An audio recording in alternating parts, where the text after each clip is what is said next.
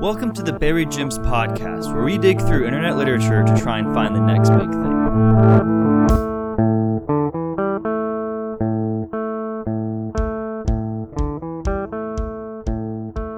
So do you like buses or subways better?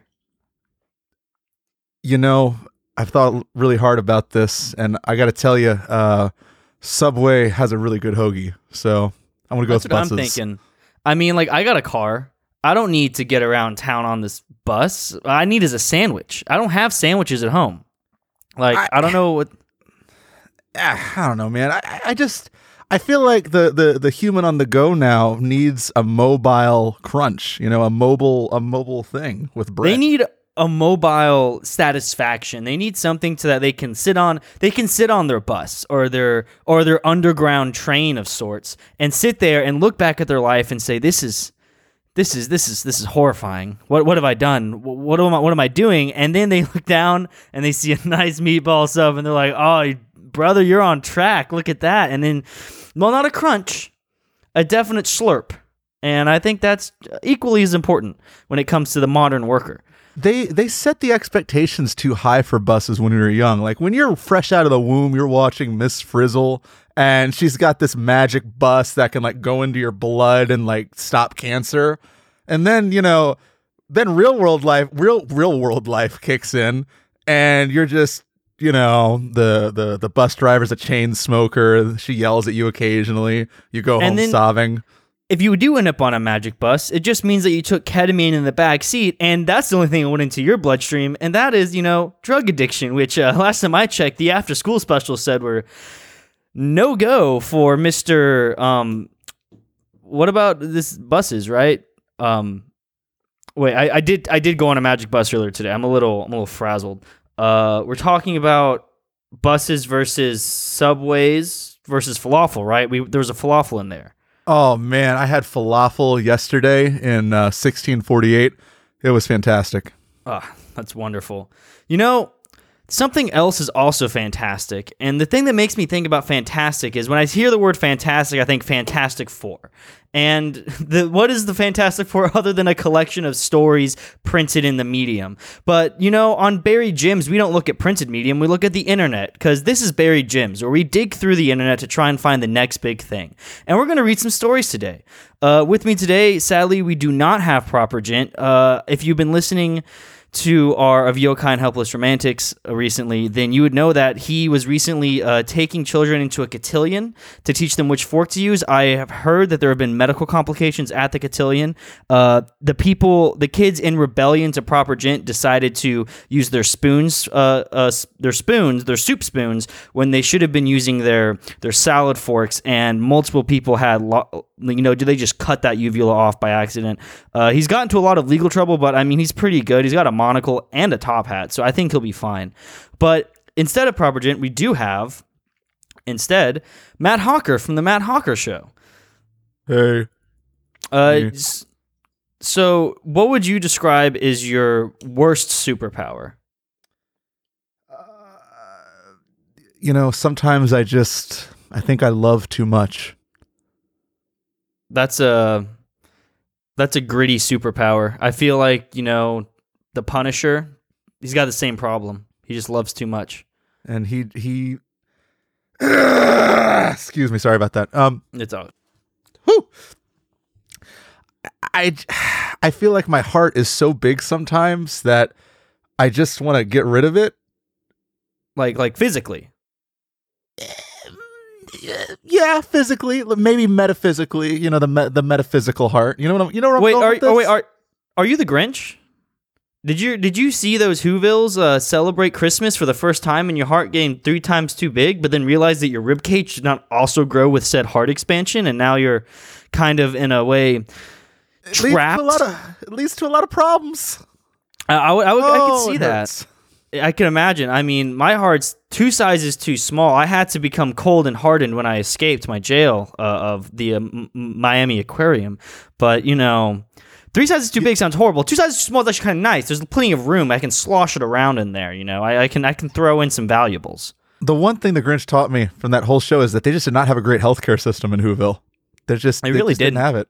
No. It took a dog for them to realize his heart had gone too big, and he probably just went into shock, and that's why he gave all the presents back. I mean, sorry, to ruin a Christmas story, but I mean, I feel like that's my purpose, is to ruin the Grinch. It actually says it right here. Your purpose in this little binder I have of everyone on Earth. That's what it says. You're welcome. It says right there. And is it because he ruined Christmas? Because that's why I want to ruin him. It doesn't say anything about him. I don't actually. It's weird. Well, is he not a person? Turns out, no, he is not a person. I guess he is a character. He's like a mobile moss. Mobile mosses are characters, and we're gonna have to get into some characters. So the first author we're reading from today is called Warner Hedgehog.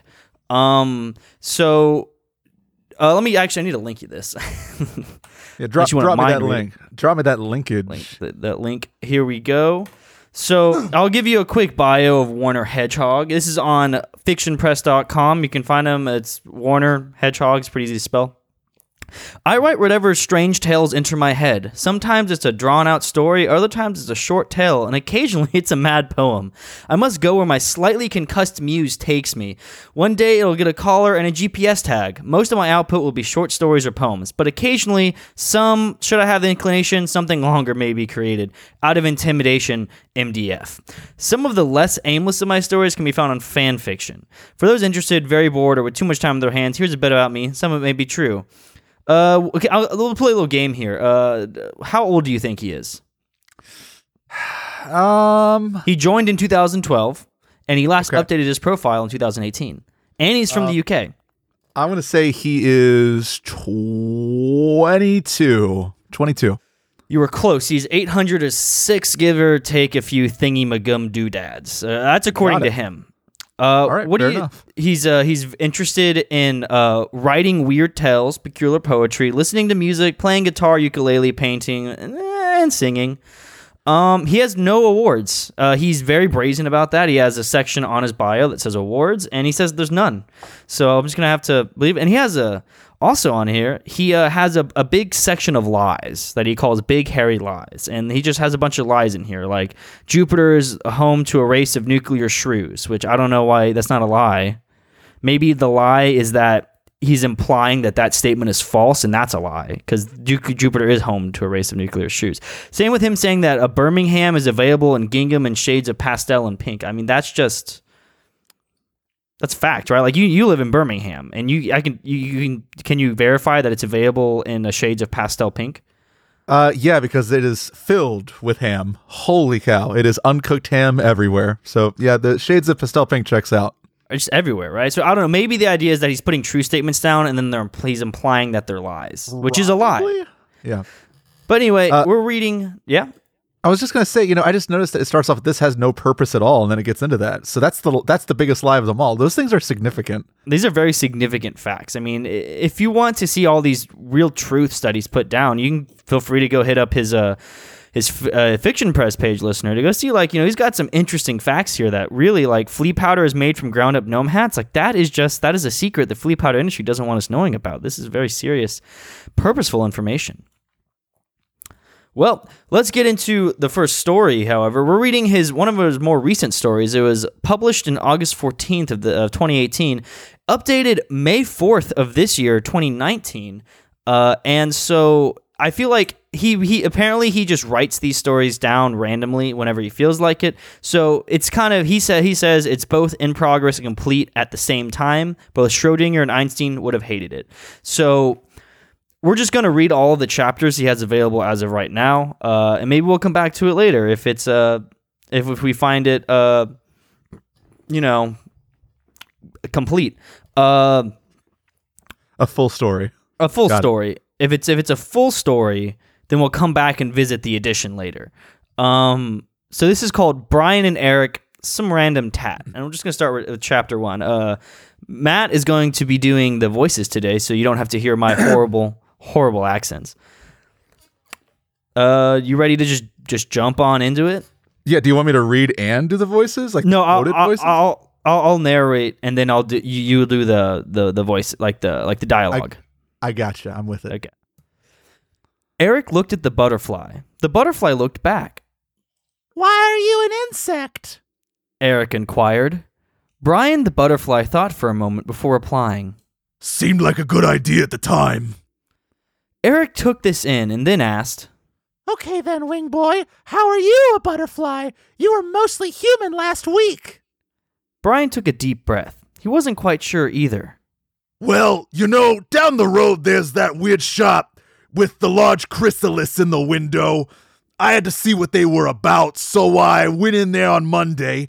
Turns out, they do magic, and they offered me the chance to see through compound eyes for a fortnight. Well, I went in there, and here I am, and so far it's been brilliant. I crave nectar, but you can't worry about little things like that all the time. I mean, I'm just going to butt in here. I feel like that is some bullshit advertising. If someone's like, hey, I can give you a chance to see through compound eyes for a fortnight, and they turn me into a butterfly, I'd be like, hey, I didn't ask to be in some monkey paws bullshit. I asked to see through compound eyes. I wanted insect eyes on top of my face.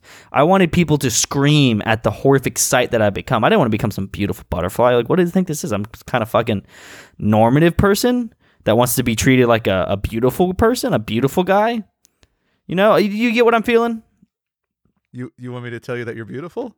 Yes, please do. You're beautiful. Oh, you. Brian, the man-sized butterfly, merrily fluttered about the room for a bit while Eric pondered. How could Brian talk when his mouth was a long, curled-up tube? Did he scare the bejeepers out of spiders? What did the postman and tax people think of this? Should he sell the story to the papers, and would they believe him at all? Should he just shrug and go to the chip shop instead? He had no idea, but the chip shop was awfully inviting. End of chapter 1. How do you feel about that chapter? I have a lot of feelings. I guess, though, I'll say this, that I clicked the reviews link, and somebody commented, nice poem. So right off the bat, that makes me a little concerned that maybe I was reading this the wrong way. Maybe this is, because it's defined as a humor fantasy, but somebody else in the comments or the reviews has clarified it as a poem. So I'm wondering if they're seeing something that we're not. I mean, it wouldn't be the first time that I've misread something. But I mean, I have a feeling they might be talking about a poem later. I think there is this is literally just like whenever he just feels like it, he writes random crap into this story. So they might be talking about the poem. Who knows? Well, I'll say this, that we have a lot of repetition here, right? So it's Eric looked at the butterfly, Brian the butterfly, Eric took this in, Brian took a deep breath, but then the pattern breaks, right? So the first 4 paragraphs, we have that alternating pattern, but Brian comes back in the 5th paragraph. Brian comes back. He's back. But he's back in it. Eric ponders immediately after that. That is true. And in the same sentence. And that's why I really feel like there could be some poetic form here. It's sort of like, a standard form. This has a lot of elements of a soliloquy. Like standard form, like I saw like ax squared plus bx plus c equals yes, perfect. Exactly. But then he went off the rhythm a little bit, and now we're sort of in a new pathway here. A new kind of a chip shop, if you will, which I'm assuming is a place that sells French fries. Yes. He's from the UK. I mean, yeah. I mean, there are shops that just sell chips, like potato chips. I mean, maybe, but that's where cultural significance becomes really important. Like, what is the background here? Like, we don't know for sure. Like, what is the location? Like, so I would say that let me rewind a little bit. So actually, I do have an English major background outside of me being a complete jerk on the internet. And I also have an improv background, and so there's a lot of overlap with those two things. Even in poetry, you're going to have 3 significant things, and right off the bat, you almost always want to clarify the who, what, where, right? Yeah. So we have the who, a butterfly, Eric and a butterfly. So the who isn't always like the names. So a lot of people look at Who and they say, "Oh, I named the individuals. It's good." Who is really about the character, the relationship. Well, it's about the person characters. behind the name. Like you don't have to have a name for it to be for the Who to exist. There are plenty of stories that don't have names. Right, but even beyond just the person or the identity itself, it's about the relationship between the characters, and I feel like we sort of we're struggling with that in the beginning. Like, so we have a question: why are you an insect? So we have Brian, and I feel Brian is very defined, but I don't know enough about Eric right now. We know he likes chips. That concerns me. He does like chips. That's true. He does like chips. Maybe we'll learn more about Eric because we still have 5 more chapters to go in this baby. So. Yeah, let's do it. Yeah, let's do it. So let's do it. Let's move on to chapter 2, The Mystic. Oh gosh. Okay. So it starts with a quote, but okay. It's Guru Eric. Yeah, but is Guru Eric different than Eric? I don't know. It might be the same Eric. I'm gonna read this as a different character. We are one with tractors. The calm voice of Guru Eric washed over the grotty masses. He was sat cross-legged on a small ornamental plinth. His assistant Erica Nerney keeping a calm yet alert eye over the crowd. He was okay. I wonder if that's going to be important because Eric, Erica, those very close names. It could either be just laziness or it could be something profound. Let me take a note here. Crowd. That's exactly. He was advertised as Mystic Eric, the wise one of Wessex. As such, had a following of hipsters, fools, and various unwashed gimboids. He had tried to rope Brian into this new attempt at founding an admittedly stupid religion, but had been told in no uncertain terms to bog off. Brian had bigger fish to fry, a giant wooden turbot, to be precise. Eric looked over his flock. There may be cold, but you will not be frozen. He stated in a level voice. Did you do that because of the Erica confusion? Are you trying to? No, in the first one, I had Eric do a light voice. Okay. He's gaggle. Oh, because that's Guru Eric. This is regular Eric. Yes. I hear you. His gaggle of disciples looked on with eager anticipation, lapping up every word that the toga-clad weirdo on the platform spoke. They were loving every bit of this, and it showed in their silly grinning faces. Their grins grew wider as Eric prepared to speak once more. Corn may have ears, but it cannot hear you. This last one had the opposite effect to the desired one, as the entire crowd, including Eric, realized in one glorious moment that this whole thing was a load of bull nadgers. Oh, cock, look at the time, said Eric. Bah! Said the rooster that was lurking by Erica's side. You're right. With that, they all went off to find a pub. So, let's unpack here. Let's boil it down. I'm going to do a technique here where you just boil down you get rid of all the fluff. Eric pretended to be a guru, and he ended up getting a bunch of hipsters and idiots to be like him with tractors. And then he said something about being Frisian, and then they're all like, well, shit, corn can't hear you. And they're like, oh, that's pretty good. We were all dumb. We fell for this. Let's go get drunk. That was my reading of it. I really feel that right now we have a constant theme of transformation, and I'm really interested in that. But here's the thing. The transformation in this one could be argued as a negative or not necessarily negative transformation, but an anti-transcendental. So they were trying to approach that transcendental feeling of religion, much how transforming it through a butterfly. I would argue that's a transcendental transformation. Even from human to butterfly, that's pretty intense. But now they're stepping back and they're transforming away from that transcendental revelation and being like, no, let's just go get drunk. You're not wrong, and I think there's some accuracy there. It could necessarily be just like you said, sort of this how to put it. It's an evolution, but I see. Maybe I disagree with you. Actually, I don't know. Let me hold on. Let me just word it up a little. Let me word it up a little. You ready for this? I'm gonna drop some words on you. Okay, step it up. All right. So here's where I think we really get into the poetic nature of the prose. So this could be poetic prose, right? We have 3 Erics. Guru Eric, and then I know this is considered a separate character, but I'm actually going to throw this out here just for some saucy bits. Erica. I feel right? like Erica's part of Eric. I think so too. And so this character seems to have a very he's very he's a multitude of characters at the same time. And I'm wondering, as a result, if we're looking at the different facets of a whole Eric. On the one side, we see Eric, who's a spiritual leader. On the other side, we see Eric, who is a drunkard. Bit of a goof. And both of those sort of also segue into him being a bit of a manipulator, right? I feel like maybe the point is that there's an intersection between the two, that the goof drunkard and the spiritual Highlander both have something in common. They could be manipulators. Absolutely. I think Eric said it best when his audience grins grew wider, when he spoke once more and said, "Corn may have ears, but it cannot hear you." That's a knee slapper. And it's significant. It's significant. That is true.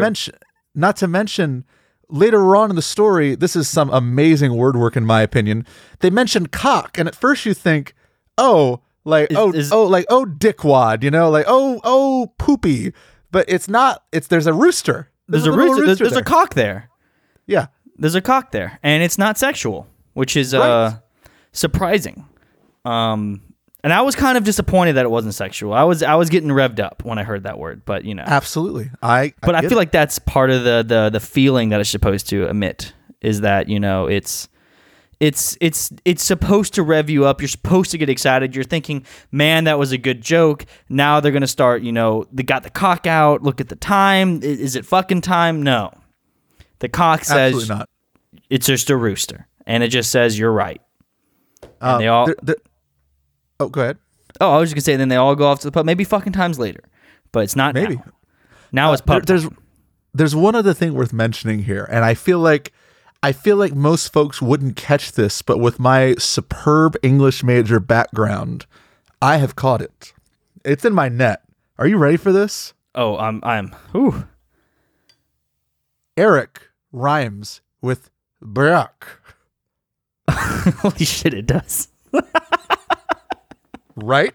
That's genius. Is there perhaps a fourth Eric lurking in the text? Cock. Is the cock just Eric's cock and he's calling it a rooster? Eric was the cock the whole time. Well, I mean, he's kind of a cock if he's starting a fake religion, in my opinion. He is very cocky. Yeah.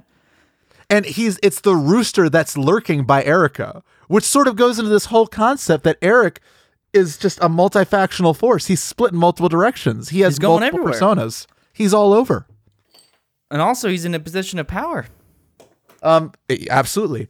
I think it's also worth sort of mentioning, and just that the first chapter is called Chapter 1, but this chapter is called The Mystic. And we could scratch that up to bad organization, but I feel like it's something deeper, because Chapter 1 maybe is something where it's just something you can't describe, but this is something mystical. Every word here seems significant, so I don't want to write anything off just yet. Okay, well, let's move on to Chapter 3, The Hazard. Or just Hazard, actually. I read a book called Hazard once.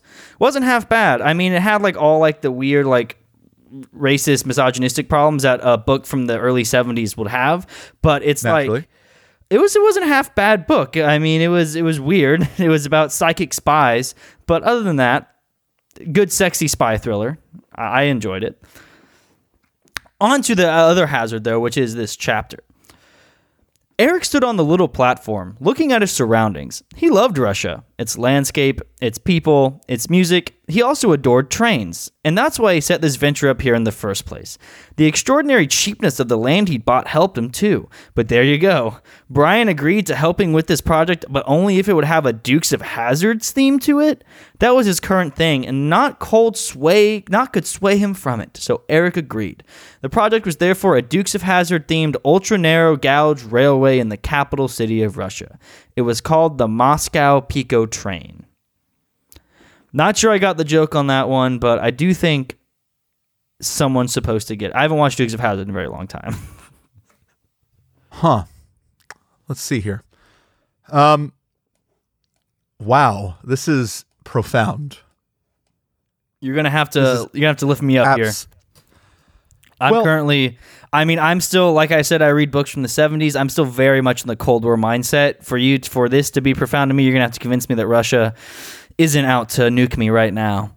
Sure. So let's look at the big picture real fast. Each of these chapters is a vignette of Eric's life, right? And Brian.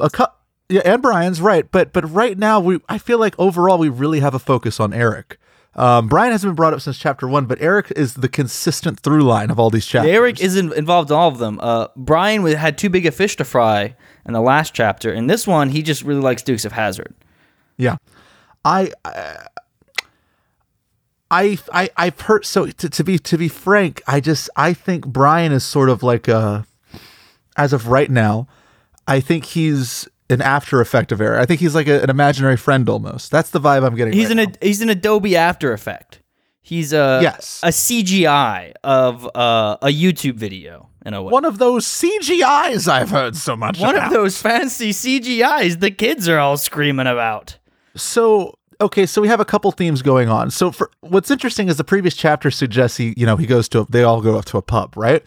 We have completely moved on from that, which goes with the whole vignette thing. He's standing on a platform, and it's described as a little platform. Little platform. Well, because it's a little ultra narrow gauge railway. Right. But he's looking at his surroundings, and after he describes his surroundings, it doesn't describe the surroundings. It describes his love, which I think is that's an interesting turn. It's beautiful. So it's the next sentence isn't describing, like, it doesn't say he sees Russia, its landscape, its people, its music. It says he loved Russia, its landscape, its people, its music. So what if, hear me out, his surroundings wasn't Russia at the time? Maybe, the project he wanted to do was in Russia, but right now he's not there. Like, he's longing to be in Russia and its landscape and the people and the music. I think that's very possible. And I think this could be him reminiscing about his love for Russia. Like you said, it's just him looking back at this time where things almost worked out. Where he almost had the Moscow Pico train. Yeah, it was almost there. It was right on the money. Because, there's no way he was able to get land in Moscow for cheap. That's a city. It's got value in that land. I want to go to a bar and order a Moscow Pico train. Just to see what they give you? Yeah, can I get a Moscow Pico train? Is that they'd probably just take some Tabasco, shove it in some vodka, and then like throw it in your face. Be like, there you go. Yeah, there it is, the Moscow Pico train. I'm gonna make that a drink name. I'm gonna make that like just a colloquialism everywhere. It's gonna happen, dude. I actually was able to get I tried to get a colloquialism going for Whataburger, which was orgasm style. It almost worked. But orgasm style was when you toasted the bun on both sides, cut it in half, added caramelized onions, and then you get honey butter dipping sauce on the side. And I almost got the people at the Whataburger to start recognizing it. Every time I go in, I'd be like, I want orgasm style. And they'd be like, I got a few people. And they're like, I know what you mean. But so do you mean like the song orgasm style, like that? Exactly. Like I would bring in a Korean man with sunglasses just to clarify, because there was another. I'm with it. There was another thing called orgasm style where they would just come on your burger, and it was disgusting. I'd always get it by accident, but whenever I didn't bring the guy in with the sunglasses, they'd be like, well, "Okay, yeah, I know what you want," and they just jerk off my burger real quick, and I was not a fan. But I was a fan of the Opa-gasm style, like the. Do you want to? Can you show me what that looks like? Well, I could, but we'd put on FBI watch list. Oh, okay, that's fine. Yeah, right. Yeah. We move on. Okay. I don't want I don't want to Kevin Spacey you. Because most of those Whataburger employees are under the age of 18. Would you call that a Moscow Pico train? No, depends on how north we are. Let's move on to the next. I guess you would call this poetry. The next poetry, which is chapter 4, Tropical Thing. Eric sat, not forlorn. He felt tired but not worn. Above him was a tropical sky. A parakeet was flying by. Pina colada in his hand as he sat on coral sand. Not far off, Eric knew, Brian prepped a barbecue. A gentle breeze disturbed a palm, but generally, all was calm. As he gazed out to the sea, waves crashed on a coral reef. Soon the family would appear from their homes far and near. Tonight they'd party and be daft. But now this beach was where it's at. So this is actually a Marquette. Yeah? It is a 16-line poem. I think the rhyme scheme is A A B C C D D D E F F E. So almost a Marquette.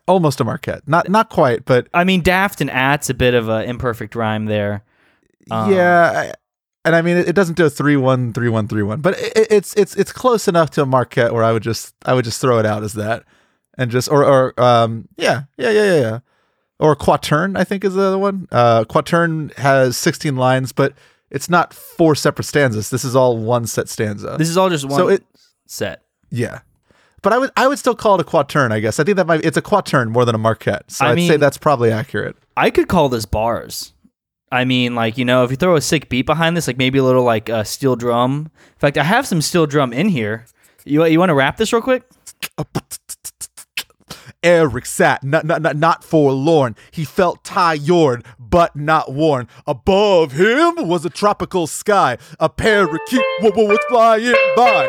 Pina colada in his hand as he sat on coral sand. Not far off, Eric knew. Brian prepped a barbecue. A gentle breeze disturbed the palm, but generally all was calm as he gazed out to the sea. Waves crashed on a coral reef. Soon the family would appear from their homes far and near. Tonight they party and be daft, but now this beach was where it's at. Wish I had air horns there, but yeah. Sorry, I had to put the steel drum back on the. I only have I don't have very much table space. So Can I borrow your steel drum? Oh yeah, sure. You know, do you want it shipped by UPS or FedEx? I don't know. Just like coming to my house. It's like what, 2 minutes away? About 2 minutes. Yeah. Here, I'll walk there real quick. All right. See you in a bit, man. Oh hey, yeah. Come on in. Yeah. Cool. Okay, dude. So you want the steel drum? Nah, yeah, it's fine. Oh, okay. Yeah. Okay. Well, here, let me walk back to my mic. Just to keep the recording. Yeah. Good. I get it. Ooh, that's a. I mean, it's only 2 minutes away, but it's all a 20-minute run. Well, hey, good on you. Proud of you. It's how I keep this 400-pound body. It's all muscle in the thighs. You know, so while you were running, I was looking at the punctuation of the poem. Oh, okay. So I find punctuation critical in understanding what a poem's intent is or what it's about. And there's something interesting here, is that the poem only has one period. And it has a lot of commas. Yes. The period's at the end. So this is all one sentence. And you know, I'm not completely against the one sentence poem. There's a poem we read on the last Poetry Bash. Not Poetry Bash, that sounds horrible. Poetry Slam Down. Poetry Bash sounds like we just made fun of poetry for 2 months. But there was another thing where essentially the poetry put his face into the dirt. Got it. Yeah. We take the poetry, we slam it into the fucking sewers. But the last poetry thing we did, we had a poem called "My bed sheets are my dreams are broken, my bed sheets smell like you" or something like that. And they also did a thing where they had a bunch of stanzas, but the stanzas were essentially just run-on sentences, and it worked really well. I don't know about this one. Because there's a period just at the end, and while reading it, I didn't notice. I just figured the guy just didn't put any periods in until. Well, you know, so usually a line break, if you have no periods or punctuation, usually that will suggest significance or a pause. So poems can get away without having a period because you can use line breaks as pause. They can use capitalization of letters as pause. And you're not really so speaking in full sentences usually. So a period would just be confusing to some degree. Right, but that's why I'm confused with this, because there's only a period at the end, which to me creates the idea that everything else here is just one sentence, just one really long sentence. Long sentence. Yeah, I gotta say that it's the, to me it's the Achilles heel of this poem. Yeah, I mean it's the life. It's it's the life sentence of this poem. And it's going to be put to death. It's going to be put to death. It was written in Texas, baby. Yeah. So let's move on to the second to last, I guess poem / story / musings of the concussed Warner Hedgehog. We're all over the place now. We're all over. I mean, we've been bouncing left and right, up and down, plus Z, minus Z, even, I would say. So I just want to say I'm really excited for the next chapter. It's called Brian's Wheeze. I'm just really pumped up for that. Sorry. Oh yeah, so that's the final chapter. I'm pretty excited. Let's see if this chapter Dog can sustain our excitement. Brian looked on as Eric worked hard at his training. Eric had entered himself into the big Heine dog agility trials, and as such was currently a herbaceous border collie. It was taken some work to achieve, but thanks to sponsorship and funding from the Make a Fish Foundation and the expertise of animal conversion specialists like Derek's Dog Days, he had now 4 legs, a tail, and due to his including a flower theme in his specifications, a lovely patch of germanis, violets, and pansies growing out of his head. The training was going well because it was being carried out under the watchful gaze of dog and idiot trainer Victoria Footwell. Slim, brunette, and dressed in skin-tight leather, Brian had attracted Victoria's stern gaze. What a weird-looking man, she thought. On the day of the trials, Eric did well and finished second. Victoria's thought was proven correct as Brian won weirdest-looking thing. I like to point out, that's a slam on Brian there. He goes to support his dog friend, Flower Person, in this dog contest, and they just pull him over and be like, hey, by the way, you're fucking weirdo, bro. Get up on stage, baby. We gotta... Woo!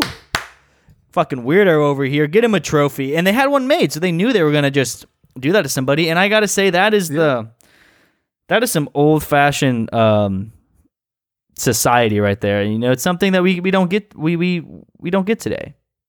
You know, I got to tell you that this is probably the first part where I really feel like the story missed its mark. You're not a fan of this? So Victoria thinks to herself, "What a weird-looking man," and then later on, it says that her thought was proved correct when Brian won weirdest-looking thing. But that's not what she thought. She thought he was a man. She thought he was a man. But apparently he wasn't. He was a thing. Right. So her thought wasn't proven correct. It was proven wrong. I would argue this is an easy phase 3 plot hole, you know? Like in this cinematic universe, this is phase 3. We're entering the Civil War era, and that is a glaring plot hole. We're gonna have to hit up Warner and let him know that thing and man, that's very dehumanizing. You know, it's honestly it's not woke. There's also the big Heine dog agility trials. Like, these dogs have big heinies. These are big butt dogs. Big booty bitches is an accurate phrase in this situation. And you know what? I'm not a fan of sexualizing dogs. They have enough insecurities as they have. Also, I agree. Also, you know, a thick dog may not be a healthy dog. And that's not to say, and that's specifically because, like, you know, when dogs have big booties, that means they're pretty fat usually. Like, you should really go talk to their hips. Like, they have hip dysplasia problems, and you should really, you know. Yeah, you're right. And as we all know, inbreeding with dogs needs to stop. Anyway, well, no, it's, you know, dogs have the whole thing. Most of them have like hip issues and things like that because of the sheer amount of inbreeding, like dog breeds in general. Yeah, like dogs.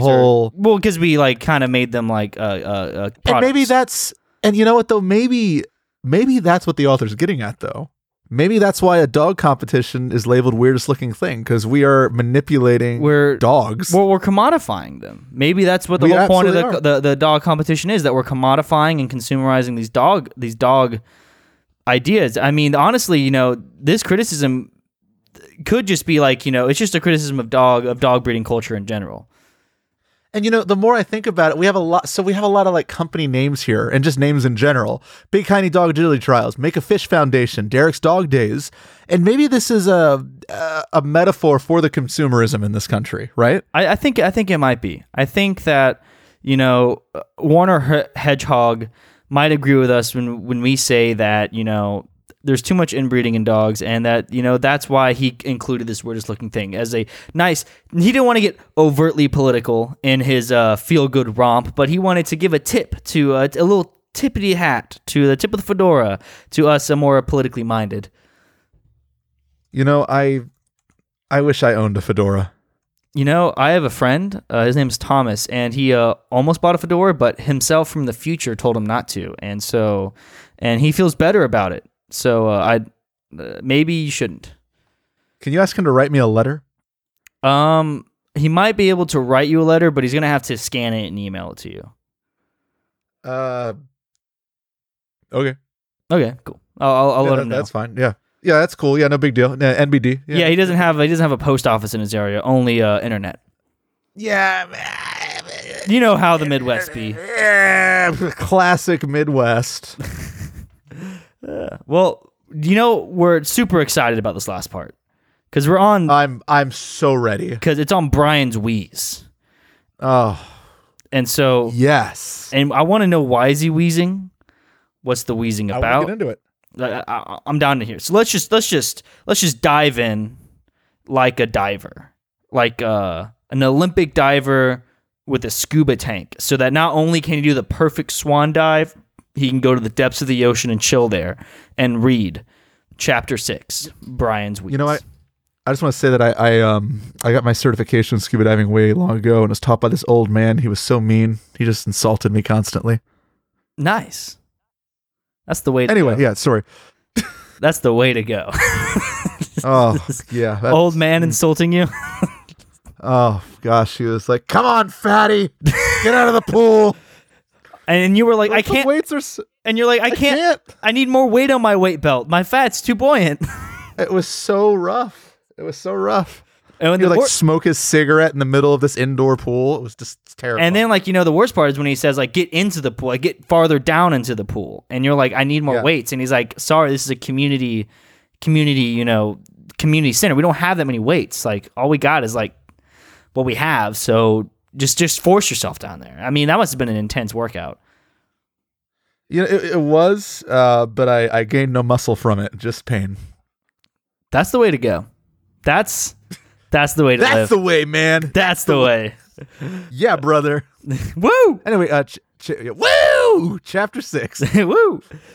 Brian peeked out from behind the curtains. He had been very busy setting up the wheeze of the century and was waiting for the payoff. Around the door was a veritable arsenal of weaponry. A flamethrower, a machine gun, a harpoon gun, a big spiky ball and a stick, a trap door, a big axe, and a vicious-looking taser. Next to the door was an array of doorbells and jauntily written signs saying, "Choose wisely." One of the doorbells was actually attached to a door chime, and the rest activated a variety of hiddenless, harmless things, including a confetti cannon, a water squirter, an air horn, and a bunch of firecrackers. The arsenal of weapons did nothing apart from the machine gun, which had a big bang flag. Eric had gone to the local tasteless Horde Junkin' Tat hypermarket to pick up some polystyrene-flavored rice-like almost rice cakes and was due back in mere moments. Brian spotted Eric mincing up the street and hurried to his chair to look all nonchalant when Eric came in. He was somewhat disappointed to hear nothing apart from the door opening and closing. I just wanted to see if you thought I would left. Anyway. The other problem is I don't know who. I think that's Brian. You think it's Brian? Yeah, because he's saying, "Didn't you notice anything?" And he's the one who set up the wheeze. Yeah, I mean, I guess so. It's such a okay. It could be Erica. Didn't you notice anything, fish chops? He asked in exasperation. Was there something to see? Eric countered. My hilarious gag. Brian wailed. You ignored my hilarious gag. He managed to pronounce the italics despite putting an overly emotional. He managed to produce the italics despite putting on a silly, overly emotional voice. Oh, sorry. I thought I was distracted by this. Eric handed over a framed photograph of a cardboard bee. You went into your B-board again, didn't you? Brian accused. Eric looked at his feet in shame, muttering. Yes. What was that? With more volume and conviction, Eric said, Yes. Fair enough, replied Brian, who promptly forgot about it all. The end. If that wasn't a tease, then I don't know what is. You're telling me. I felt like I was, I was flirting with someone over the internet for the very first time. And then at the very end, they dropped the bomb. They dropped the bomb. They're like, "Hey, I'm dating my dad. I'm going to a purity ball in 20 minutes. Would you like to join?" And you're like, "Ooh, you're 30," and then I guess I feel like at this point in the game, it's important to look at the big picture. If we're looking for the through line in all this, and then we're trying to look at the climax of the story, what are the two things that we should be looking at? Brian and Eric, obviously, but mainly Eric. But mainly Eric. But what about their relationship? Well, right? So they kind of don't seem like friends, or not very strong friends. I mean, I guess Brian is tangential. Maybe Eric seems to be the one who's doing all the things, and then Brian is just tagging along. And then when Brian tries to do something, Eric just ignores it. He ignored his hilarious gag. Brian, was just the Brian was just the butterfly. He was just the weird-looking thing. He was just the barbecue cooker. He was just the fish fryer. But then when Brian had the chance to be the main character in a short story, his gag was ignored. Why? So that Eric could look at a bee. I think this is a great injustice. I actually feel that this chapter, I sort of read through it again. And I think I understand everything now. You understand? Okay, enlighten me. So, the entire story had a series of gags, right? Gags and goofs. Brian is something of a self-insert. Okay, and here's my argument. My hilarious gag, Brian wailed. You ignored my hilarious gag, which the story is filled with. Exactly. And then, right, but so this is Brian. He's critiquing Eric, and perhaps Eric represents this force. Eric represents the audience. What if Brian is actually the insecure part of Eric? That's also possible. I mean, those are both very true things. Which, I mean, to be fair, if you're saying Eric is some overbearing, not overbearing, but force that is trying to, the audience or something that is looking down, that is isomorphic to Brian being the insecure part of Eric. It's the same relationship. I would agree. But, of course, Eric earlier on was also a prophet of sorts. He was a prophet. I mean, he talked about the corn.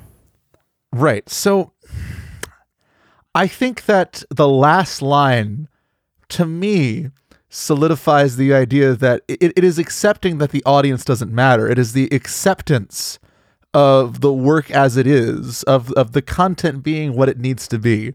Sure, it's a hilarious gag to some, but it lost to a B, which a lot of things did, because Jerry Seinfeld did make a B movie, and that B movie became one of the greatest memes of all time, and one of the only movies to support regulated capitalism as a kid movie. So, God, that really gets Reagan feeling good. That really gets Reagan pumped up in the old casket hole. Yeah, I know. The fact that Brian forgot all about it, that just says all I need to know that I can forget all about this story and move on from it. Sounds good. So let's get our ratings in. So you haven't been on before, so I'm just going to ask you, for the entire story as is right now, how many Harry Potters out of 5 would you get it? I'd give it 3. I'd give it 3 Harry Potters out of 5. I'd give it 3. Actually, 3 sounds fair to me. I mean, I had a good time reading it. It had some deep points in it. It had some, but it did have some not deep points in there. And also I do feel like, I feel like he'd be better. I feel like it could be a little fleshed out. And moving on, Warner, keep on writing, as always. But yeah, we had a good time. We have some reviews here as well. One from, was mentioned earlier by Matt, by ZM on February 18th of 2019. Nice poem. And from ZM, the same person from February 18th, 2019, he also wrote, lol.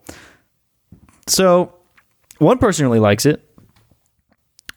Hey, that's all you need. That's all you need. That's all you need. So we're going to take a quick break to get to our sponsors. Sadly, I don't know if we got Topo Chico yet, but I mean, the amount of burping Matt was doing earlier makes me think that there might be a Topo Chico ad in there, but I'm not sure about it. But were you able to, I was going to say, were you able to get any of the almost rice cakes from the story? I tried. I actually contacted them yesterday, and they told me that I'm a filthy sea creature and that octopuses don't deserve rice. And I was willing to accept it, but I mean, I was able to get their competitor, which was, rice-like definitely rice cakes. And honestly, those are much better. They're definitely rice cakes. So you right. Fuck rice-like almost rice cakes. Fucking rice-like. Fuck rice cakes. Fuck. That's the. Well, no. Don't fuck almost right. Our sponsor is definitely rice cakes. Oh gosh, I'm so sorry. Ooh, don't worry, they're sponsoring this show. They have no. Well, we'll be right back after the break.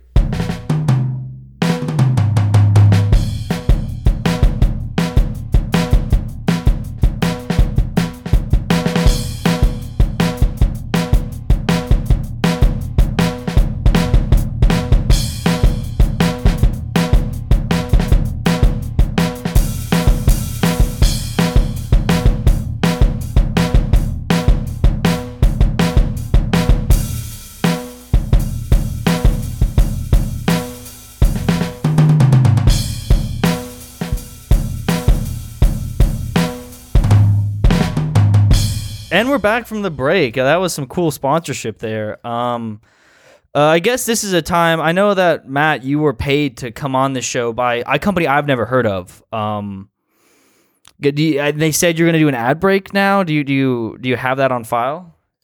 Yeah, let me just pull up that. So actually, I'm sponsored by Wacky Larry's mattress and nacho cheese sauce emporium. Yeah, wait, they sell. Do they make mattresses out of nacho cheese sauce, or do they make nacho cheese? No. They just sell both. They just sell mattresses and nacho cheese sauce. That sounds like I don't want nacho cheese sauce in my mattress. Well, yeah, that's why they don't put it on there. It's just they're separate, But I also don't want. So they put. So I'm eating nachos. Yeah. I'm on my bed. Right. But then there's nacho cheese sauce on my mattress.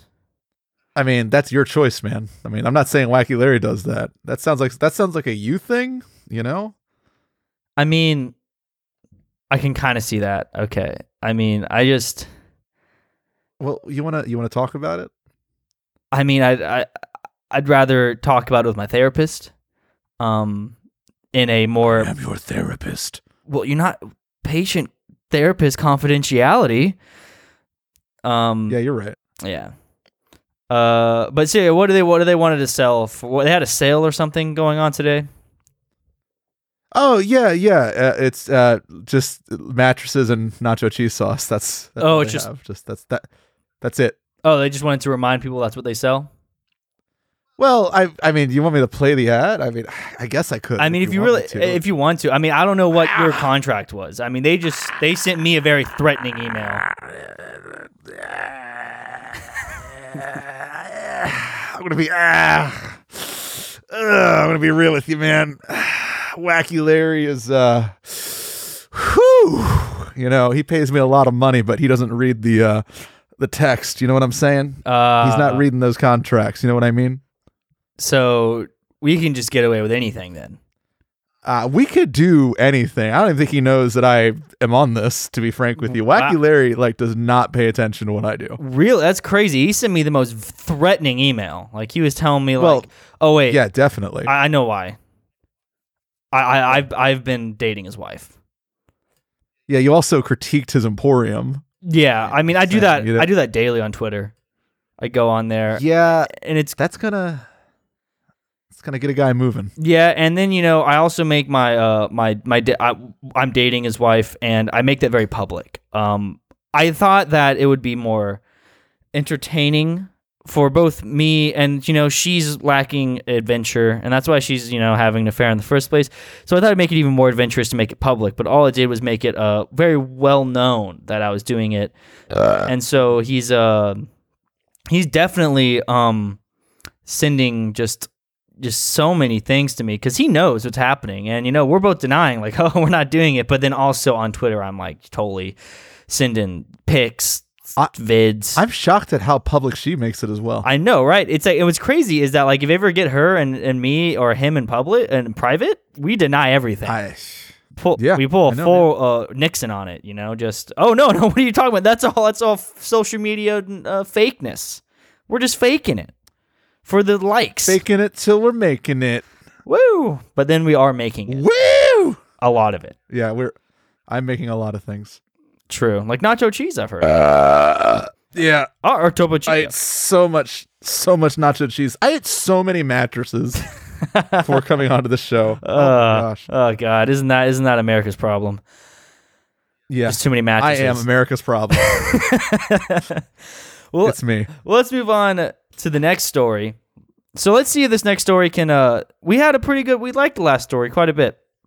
So let's see if we can move on to the next story, and let's see if it'll be just as high praise. This story is written by a man named Joshua Hall. He decided to put his full name, or maybe, I don't know, maybe that's not his full name. It could be a pen name, but that's his name on fictionpress.com. He's written one story. It's this one, and he says he writes stories. I've started writing my first book. And that book is Hacks, The Appearance of Mallory, which is the story we're going to be reading today. So let's just, it's an interesting, it's going to be a spy thriller. It's an interesting story. I think this one might beat Harry Potter. Ooh. I mean, all right. It's pretty good. So let me drop you a link. Oh, yeah, let's drop that link. And, you got to be ready because these voices, they make the story. I'm ready. You ready? I'm ready. Yeah, I'm ready. Let's do it. Let's do this. This is Hacks, The Appearance of Mallory, published December 12th of 2018. Chapter 1, Mallory. Zach clambered out of the stationary taxi and walked towards a large building. He walked inside and looked around. Long corridors and steep staircases was all he could see. He turned a corner to see a lift. He clicked a button which led to the lift's doors smoothly opening. He went in cautiously. He pressed the button which had a star 3 scratched into it oddly. The doors closed this with a slam. He noticed small, dainty footsteps on the ceiling. Then he heard a large bang. The lift shook and then he began to fall. He hit his head on a corner where a hospital bed would go in the lift. He fell unconscious on the floor. He woke up and looked around frantically to find out where he was. Just then, a blistered, chubby face appeared in front of him, just inches away from his face. Where am I? And who are you? Zach asked. She looked at him like he should know where he was already. I'm Mallory Fishers, and you are in the hospital. Mallory replied. Just then, Mallory went round my bed looking at me carefully to distract me from... I fell asleep faster than I have ever had before. Mallory had set off an alarm, so she ran out of the teen ward and down the corridor, up a flight of stairs and into the morgue. She ran in, and there he was, Zach's dad, Jack White. I bet you're the person who killed my son around 7.5 minutes ago, he said with emotion. He looked at her murderous face with all her blisters and her thick curly hair that gets knotty when you touch it. I didn't kill him, she wept. The silence of the morgue had now broken out. Now, okay, I'm already a little lost. So. You want me to step in? Yeah, let's. You want me to take this? No, I'm gonna step through this a quick second. He's in an elevator. He presses a button. He blows up. He's in the hospital, and his lady's like, "I'm Mallory," and then she walks out the door. And then Jack White, the legendary guitarist, is there, and he's like, "Hey, you killed my son." And he's like, "I didn't." That's where we're at right now. We're there together. The silence of the morgue had now broken out, and now Jack was mumbling something into his dark shirted pocket. Agent 913, come to the St. Jonathan's Hospital morgue now with a gun. Yes, it's me, Agent 01. Mallory looked up at him with innocence, but also with pure crime in her. I love that. She looked up with innocence, but also pure crime. Pure crime in her eyes. But also innocence. Don't forget the innocence in there. If you looked closer into her eyes, you would have a brown ring. Then in the center around the small room of her pupil, a fiery shade of orange would finish her eyes. After 5 minutes, 3 police officers came rushing through the morgue doors, and then a spy-looking fellow with the numbers 913 on his shirt pocket. The police officers walked over to Mallory and picked her up very harshly. Mallory Fishers, I am arresting you on suspicion of attempted murder. You do not have to say anything that will harm your defense. Anything you do say will be used for evidence and will later rely on in court. Explained one of the 3 officers, just one of them. I hate you, Jack. I absolutely hate you. Mumbled Mallory as she was pulled out of the morgue. The door slammed closed with a thud, and the cold mist moved from the rim of the door into the bitter air. Jack chuckled, then walked out of the morgue. He's very, nonchalant for his son being murdered. He's just chuckling. No, just nice cash. Just a nice cash day. He was able to find a murderer. The murderer of his son, nonetheless. I mean, that's a big catch. I don't know what to tell you there. Zach was laid in the hospital bed unresponsive. Doctors rushing in and out of doorways. Zach was dead. Dr. Davids walks in and talks to the doctor assistant. Dr. Davids was a specialized doctor who knew everything about your inner body. He had studied hacks for 18 years of his life, so he came up with an idea. Maybe he could bring Zach back to life by making a hacked chess piece so small it wouldn't appear on x-rays. It would control his heart, lungs, and digestive system. It would only work if he had the right blood. He did. That night fell, and the hospital was merely quiet enough to let all patients rest and sleep. Dr. Davids began implanting the small device into his chest and then powered it on. Zach would have to wait a few hours before he'd fully recover from this. After a few hours, there was a sudden gasps and cries coming from the room where Zach was kept. It was the morning now, and Zach was told very, very carefully. Due to this implantation with this microscopic device, you can't drive a car for 4.5 months due to memory loss and sudden lack of breath. End of chapter 1. And there's not an end quote there. Not an end quote. Everything else is still part of that. Everything else is just a retelling. Everything after is part of that. According to the doctor. So how do you feel about the chapter? I got to rewind to this sentence. I just want to read it again. And because I read this perfectly, just I want to be clear about this. Mallory Fishers, I am arresting you on suspicion of attempted murder, comma. That's fine. The comma's good. Okay. You do not have to say anything that will harm your defense. Anything you do say will be used for evidence and will later rely on in court. Then comes the next comma. End quote. End quote. Yeah. Yeah, that's a doozy. I love how the kid's dead, and then this guy who studied hacks, which you know all the famous hacks. Usually that's what they call a doctor who doesn't know what he's talking about. But they just put a little device in this guy's chest, and he's alive again, but he just can't drive a car for 4.5 months. I mean, that makes sense. Whenever you come back to life, that's the first thing they tell you. You can't drive a car. Like whenever you die, like wherever you go in the afterlife, they're like, listen, man, I don't know if you're going to come back, but if you do, you can't drive a car for 4.5 months. Because you'll be out of breath and very weird in your head for a little bit. Yeah, you won't remember anything because you'll just be a silly poo-poo brain. You'll be silly poo-poo brain, and you'll be breathing really hard, so you really shouldn't drive. Really, really hard. How much do you want to bet that is an important plot point, that he can't drive a car, that's going to be referenced and important for the rest of the story?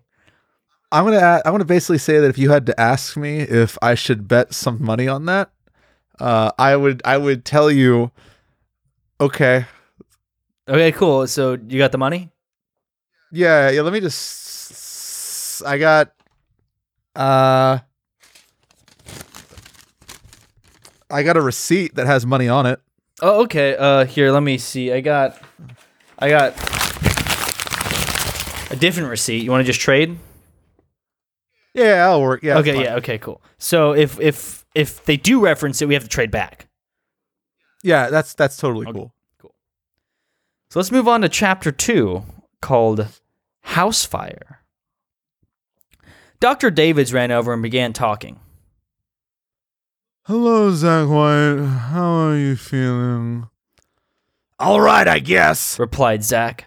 Zach had a 10-minute chat with Dr. Davids, then he finally let Zach return home. Zach walked over to the car park and looked around. His phone bleeped a notification. Zach freed it from his pocket and powered on. It read, 42-year-old woman arrested for attempted murder on teen. Zach froze in place and gulped. Mallory. That is Mallory. Muttered Zach as he studied the photo of her.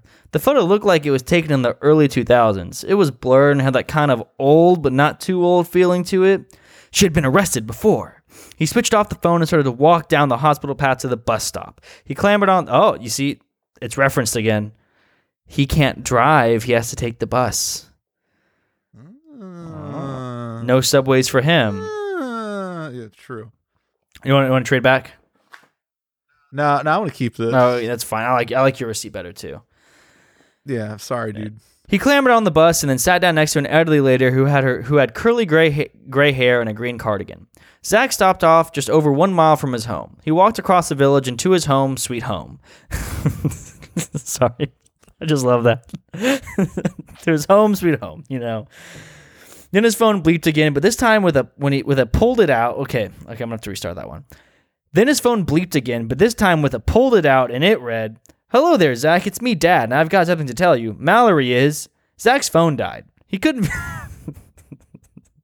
view the rest of his message, so he assumed that he was going to tell him that Mallory had been arrested. He ran down the driveway and slid the key into the lock. He swung open the door to see his house had set fire when he was in the hospital, and his kitchen was gone. Black and dusty walls, cracked and sooty floors, and metal and glass shards scattered around the smashed oven door. That was a long sentence. Who would do such a thing? I turned all the appliances off in all the rooms. I always do, he thought. He closed and locked the door. What a very well written out thought. Like, who would do such a thing? Like, just thinking that in your head. Like I would think in my head, what the hell? Like, I turned off all the appliances, right? Just going through his list in the head very calmly. It's the best written part of the entire story. Absolutely. He closed and locked the door and ran to his auntie's just down the road so he could stay with her until his kitchen is rebuilt. The door opened slowly. Did you hear the knock knock? Oh, I heard. Okay. The door opens slowly and creaks as she opens it. Hello, Zach. Why have you come here in such a hurry? She asked.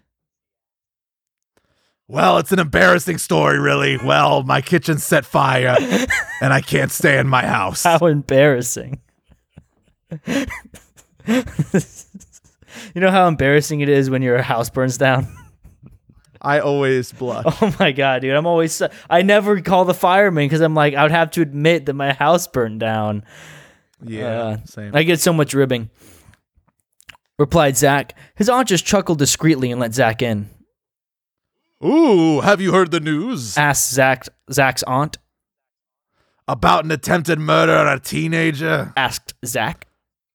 Apparently, it was someone with the same name as... Me! It was me! I was in hospital when my house set fire. Shouted Zach. The doors to Uncle Sam's room opened, and Uncle Sam walked out hunching over his long and thin walking stick. Oh, hi, Zaxter. How are you, chap? He asked. I'm okay, Sam. Zach replied. Uncle Sam had been diagnosed with cancer just 4 months ago, but he's doing well. He's 94 and he still smiles whenever he says Zaxter. It makes him happy. He only has 28 more days to live. Okay, guys. Okay, I'm just going to have to... Joshy boy, you can't say that he's doing well when he has 28 more days to live. Those are contradictory statements. I mean, I guess unless he's really cool with dying in 28 days, then I guess he's doing well. Which, I mean, is that the interpretation we're supposed to get? I don't know if we're supposed to get any kind of an interpretation here.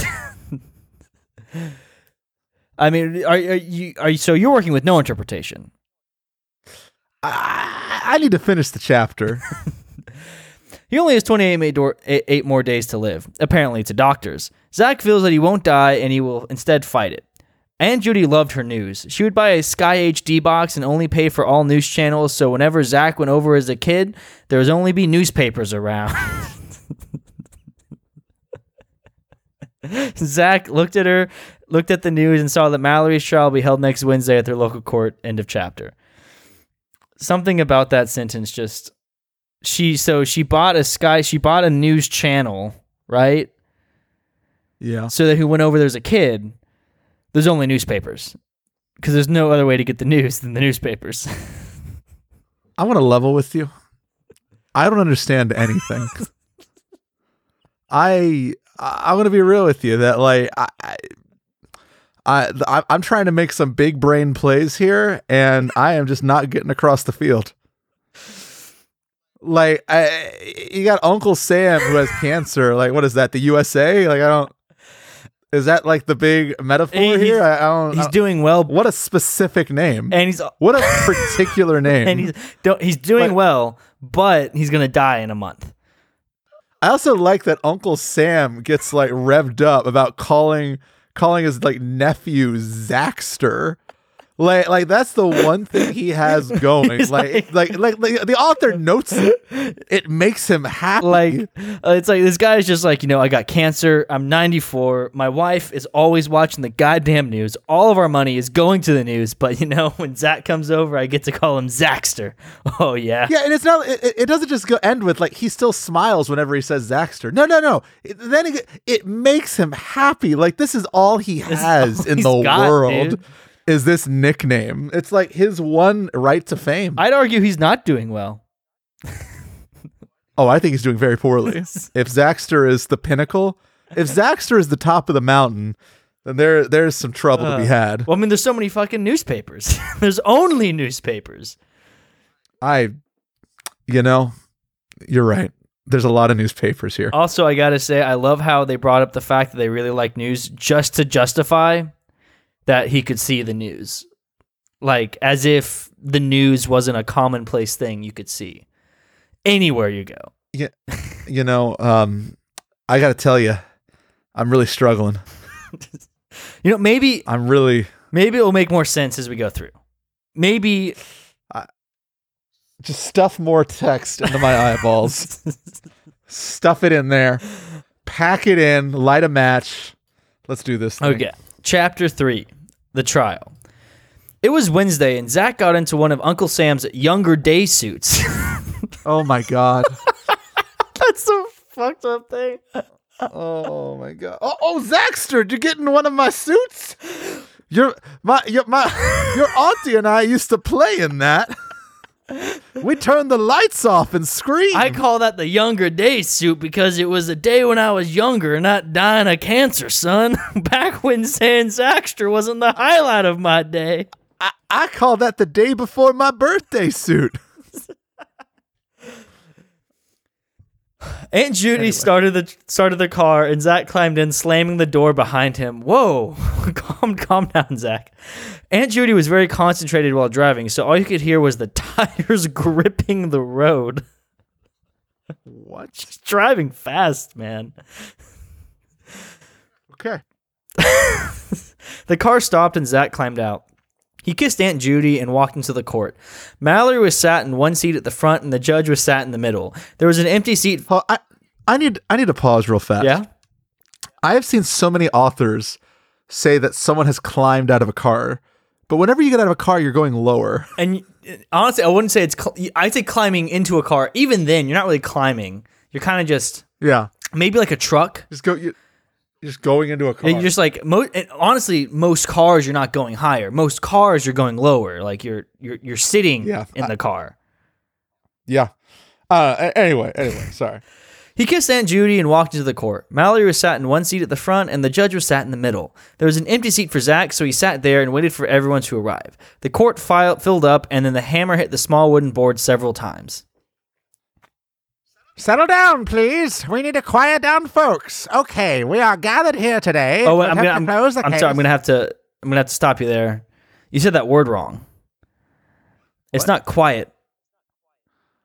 Oh. Settle down, please. We need to quieten down, folks. Okay, we are gathered here today to attempt to close the case of Mallory Fisher's horrific act on a boy in his teens under the name Zach White. I gotta say, this is not a fair trial. He opened the trial with saying, the case of Mallory Fisher's horrific act. Mallory, you're gonna be put to death. No, let's start this trial. We're gonna murder you. But let's see what the defense has to say. Explained the judge. The room fell in complete silence as the judge kept mumbling his usual words. Zach watched anxiously as the judge started to get angrier with the sickening woman, sat there just looking at her next victims, smiling. The room went into a quiet witter, whilst the judge was getting a quick sip of water. The judge had said something that had made Mallory blow. Excuse me, for your information, I actually do have a natural life, and it's probably more exciting than yours. She bellowed in disgust. Yeah, committing murders, replied the judge, who had turned more humorous. The room had turned emphatic after Mallory had her truthful speech, which Mallory had clearly at midnight whilst all the police officers were away from the cells. The speech was written in coal and is all smudgy and dusty. The letters were unreadable and all scattered along the page. The darkness and death in Mallory's eyes was dark and deep. She seemed thrilled with her act, which made Zach feel uncomfortable. The court session had ended and everyone returned home, ready for tomorrow's session. Zach strolled out of the room of depression, questioning and mystery. Zach phoned Aunt Judy to come and pick him up, and they drove off to an American diner to grab a bite. How did it go then? You know, the hearing, asked Aunt Jude. Okay, I guess it was a bit worrying at times when Mallory kept staring at me, but overall it was fine. Replied Zach. Good. Aunt Judy calmly said. The American diner was full to the roof with people, and the chatter was deafening. The waiters would have to swim through the rooms to get to the tables.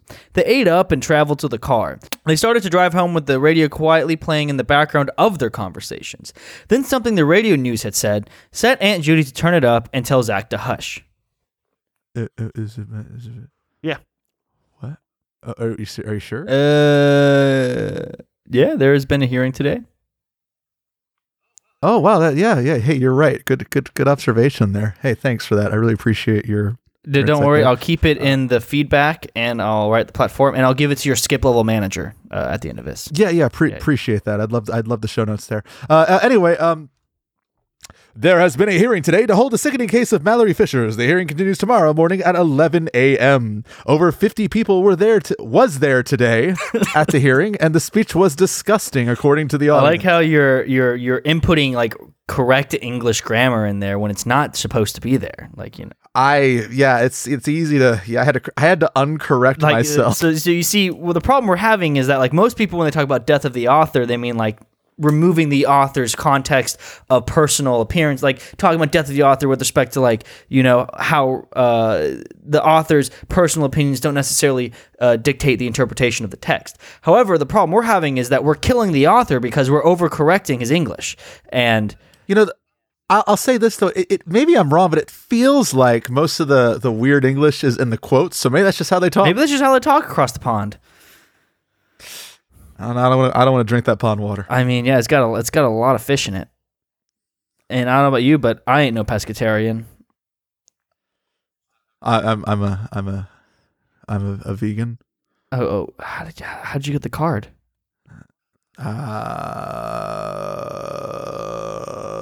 You know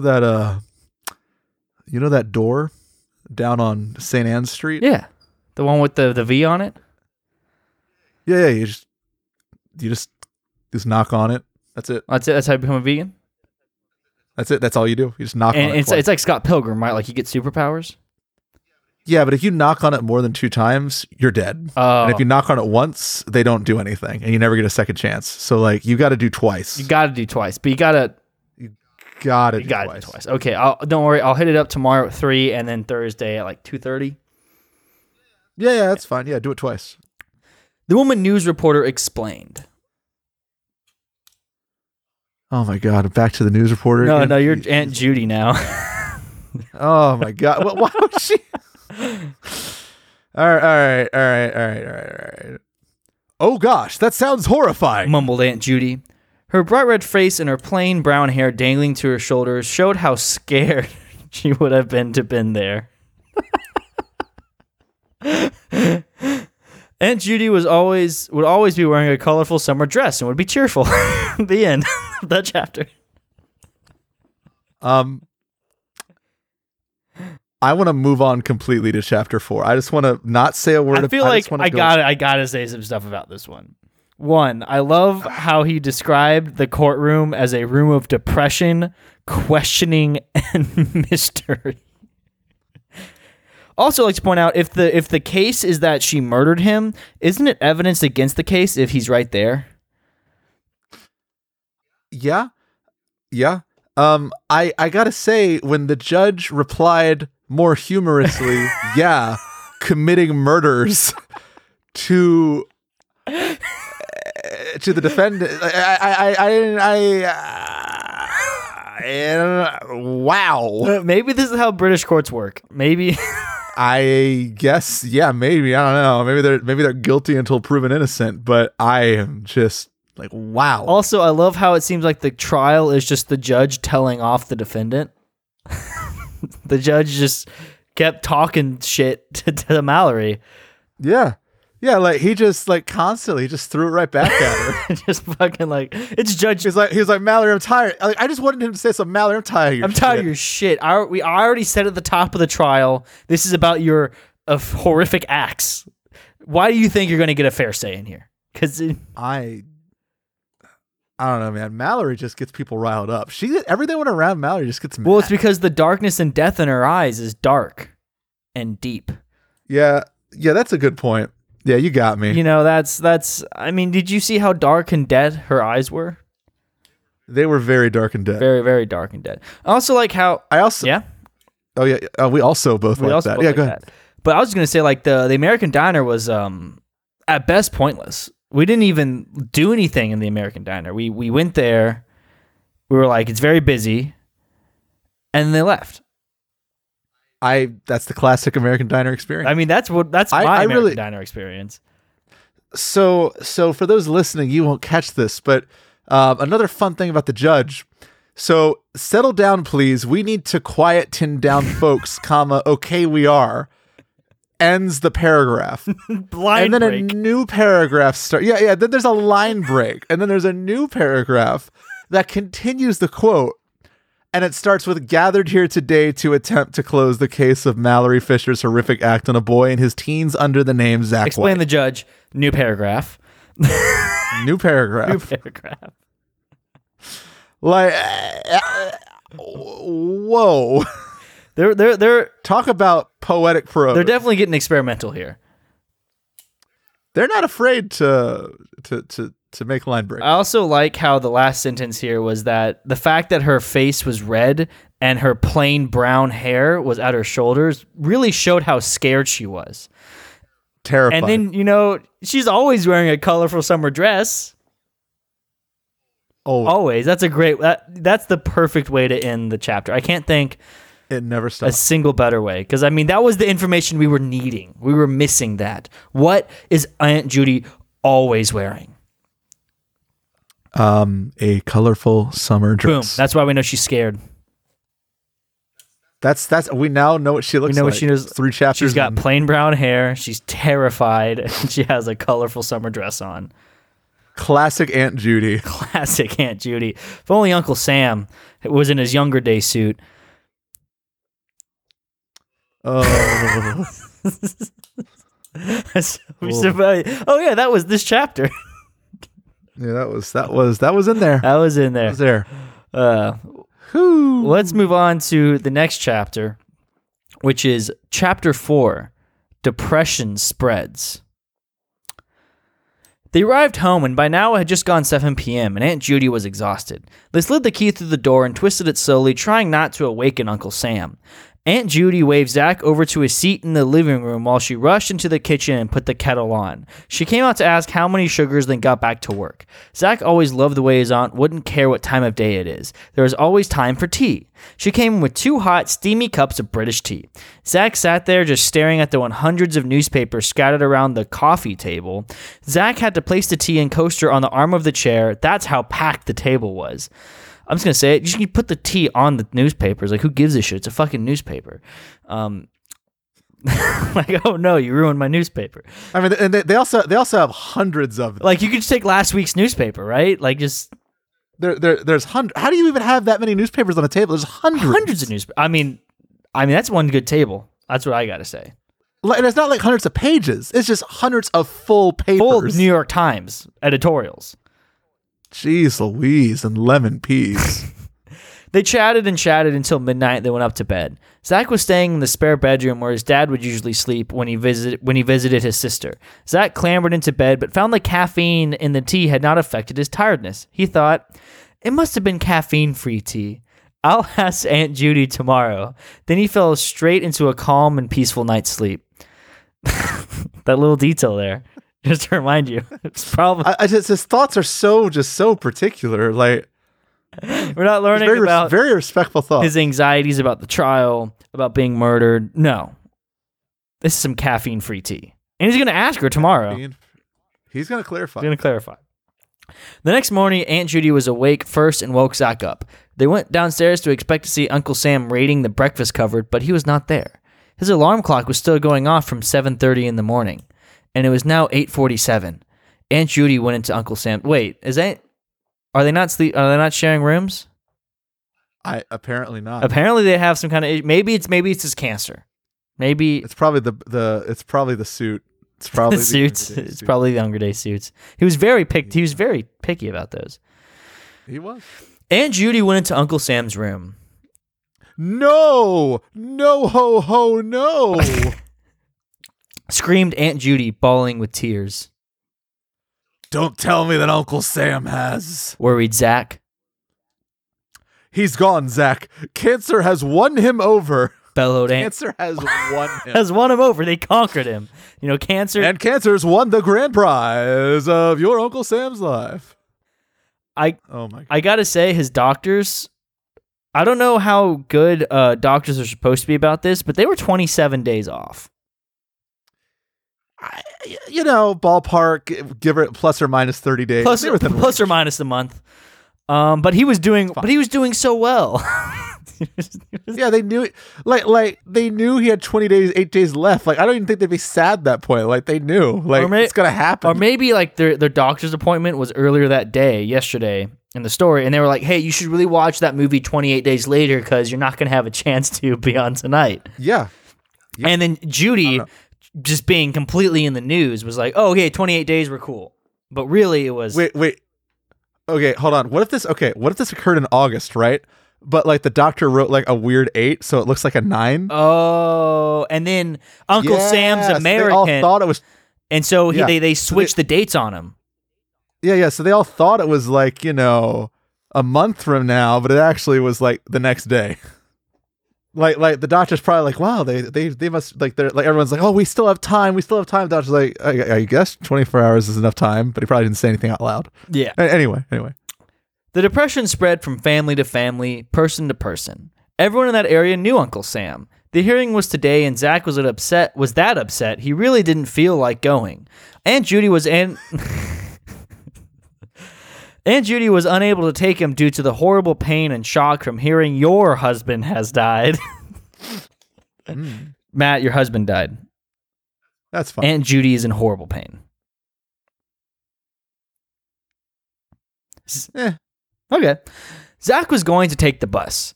Zach kissed Aunt Judy goodbye and walked out of the front door. Today, Aunt Judy was wearing a dark, ragged dress, which was torn and worn. She was in the most terrible state today, and Zach doesn't blame her. He feels the same way. The bus doors opened, and Zach paid the driver. Zach sat down on a seat next to a 60-year-old man. Apparently, only old people ride the bus here, because the first time he was next to an old lady, now he's next to a 60-year-old man. Yeah, it's all good. I mean, that tracks. Yeah, Yeah. He was chewing a cough medicine sweet that didn't help Zach at all. It made him cough. Wait, what? Just take it. Just go with it. Zach was so tired that he ended up, after 5 minutes, just falling into a nice kip until he had arrived. 1 hour passed, and Zach still had 2 hours to get there.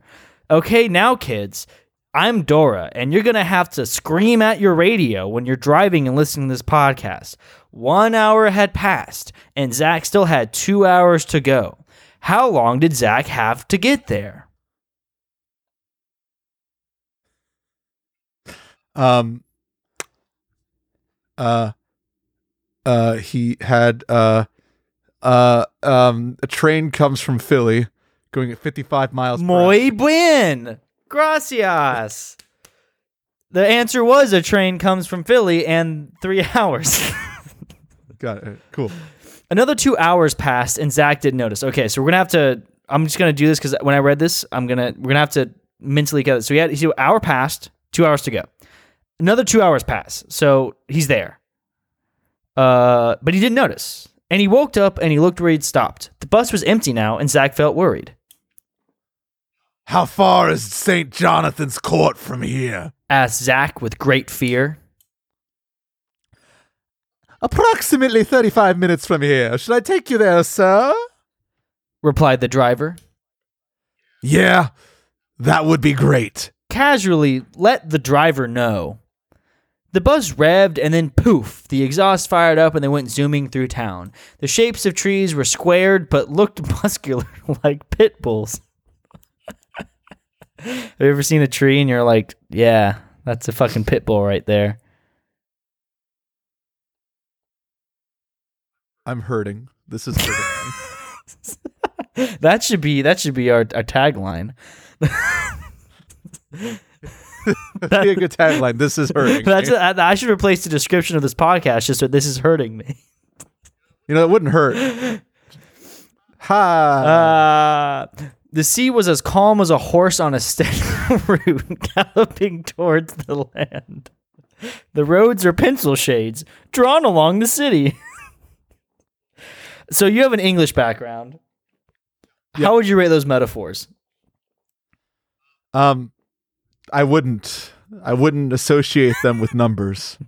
They're too numbers are too good for them. Or too bad. You know, they just shouldn't be involved with anything that involves a hierarchy. They should be outside of that. They're anarchic metaphors. Yeah. I just like that the horse is on a steady route. Like, but here, that's the thing. Like the horse. So it's just I need to stop for a second. Here we go. So the sea was calm. Yeah. Now the sea was as calm, and then as a horse on a steady route. Now the horse on a steady route is galloping towards the land. But what the author likely means is the sea was galloping towards the land. Yeah, but the horse was. But but the horse wouldn't be on a steady route if it's galloping toward land. It would be on an ocean. That's true. Dying. But I mean, what if it's Jesus' horse? We're not advertising BoJack Horseman's weird show right now. Let's not go there. Yeah. Yeah. Sorry, go ahead. Go ahead. I'll talk about this at the end. They arrived at the court and Zach stepped out. The court doors were closed because it had already started. Zach creeped in, noticing the atmosphere of silence. Mallory this time was wearing a red dress with giant gold hooped earrings. Her heels were tall and sleek. Her hair was waved and her eyes were narrow. She must have gone home, guarded by officers, and she got ready. She got ready. You know. Her hair is did. Her nails are God. Oh, she got so ready, man. She is pumped. You know, yesterday they were being like, oh, death and darkness in her eyes. But now they'd be like, damn, girl. She got ready. She's ready. The court was more full than yesterday. Every seat had been taken. Zach had to stand in the corner at the back right of the room. Yes, the witness. The murdered person in the back of the room. Yeah. So, the evidence we have here is CCTV. Explained the judge. Just then, a remotely controlled screen lowered and the CCTV footage became visible. There he was, on the screen, Zach. Mallory was stood next to him holding a medical tray. Wait, I'm just going to point this out. It's spelled like the name, not the object. So I'm assuming Trey is one of the residents, and she's just holding him. It could be a British spelling, actually. Actually, I might yeah. have to give this to the author. They might actually. That's true. The British do spell things wrong a lot of the time. Nope. Turns out, no. Well, here's the thing. They might be spelling it correctly, but in the art of rebellion, it's wrong. A tray is in basketball a shot scoring 3 points. So she scored 3 points. Medically. Yeah. Medically speaking, she scored 3 points. Absolutely. The clip started and the audio was as crisp as a new TV. You know how the audio on TVs goes naturally. The room fell into complete silence as gormless faces stare at the clip. Then Mallory pulled the cable and many people's eyes watered as they saw Zach struggling, including Zach. Then Mallory crept out of her seat and stormed out the doors. She came back with 12 gas bottles and laid them at the back of the majestic establishment. How is the court letting her do this? Like, the judge was like calling her a murderer, and now she's just walked out the door, came back. Like BRB, K-bye. She 12 gas bottles. Ooh, where do these come from? Just laying him back here. I guess they were just so entranced by watching Zach fucking die. I don't think I've ever heard of a court like showing video evidence of someone dying. And then they're like, I'll be RB. Usually when that happens, they just say like they go into a guilty plea. They're just like, we have literal video evidence of you killing this person. They're like, okay, no need for a trial. Yeah, that's it. And this is why, if you give them the chance, they'll be so stunned by the footage that they could just walk out the door and come back with bombs. Yeah. I mean, Britain, get on our level. Gas bottle bombs. She crept back to her seat as the clip was coming to an end. It was like she hadn't moved because of how efficient she was. The questions...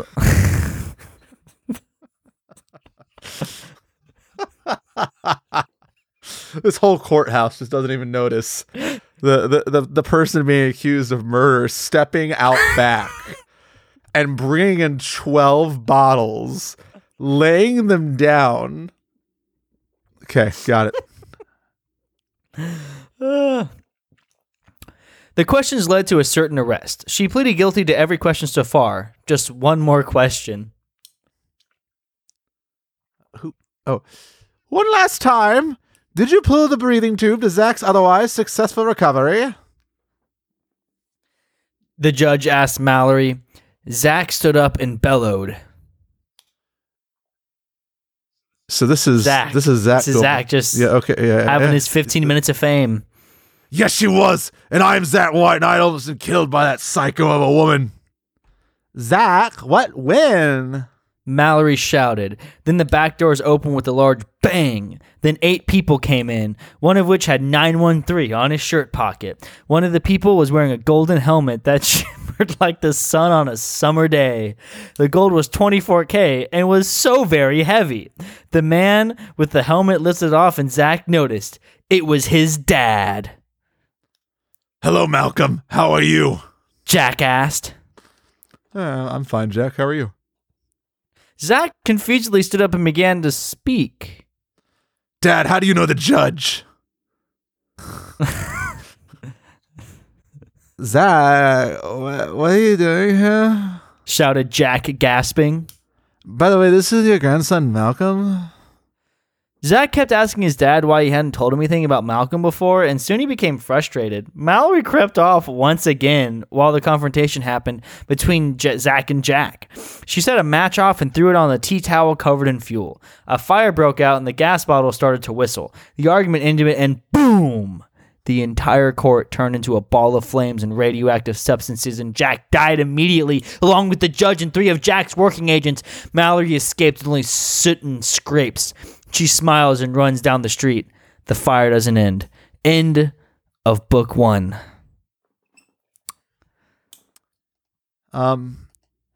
So,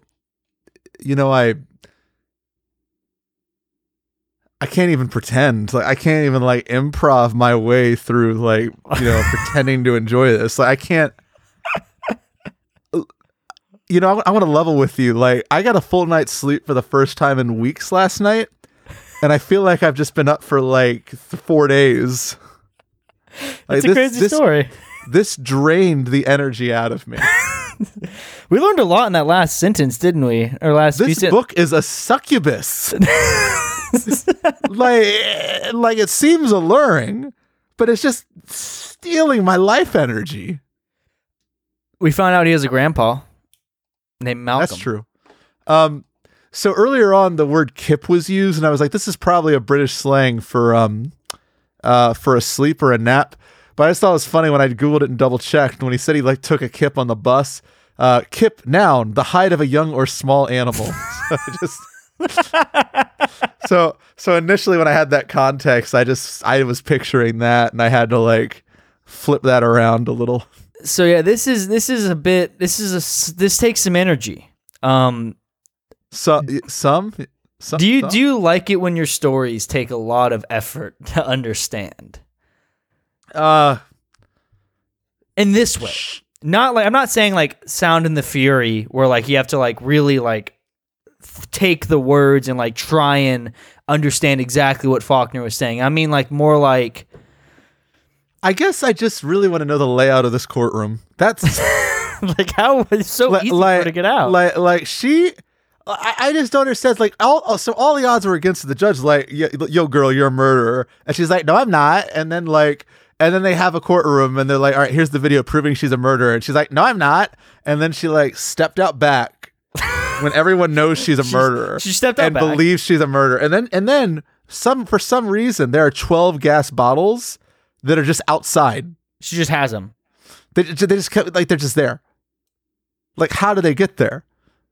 And then after setting up 12 individual gas bottles, 12 unique gas bottles, stepping away from a court where everyone thought she was guilty, then she somehow sneaks away again because 2 people have an argument about how and one of those people was wearing a 24K gold helmet.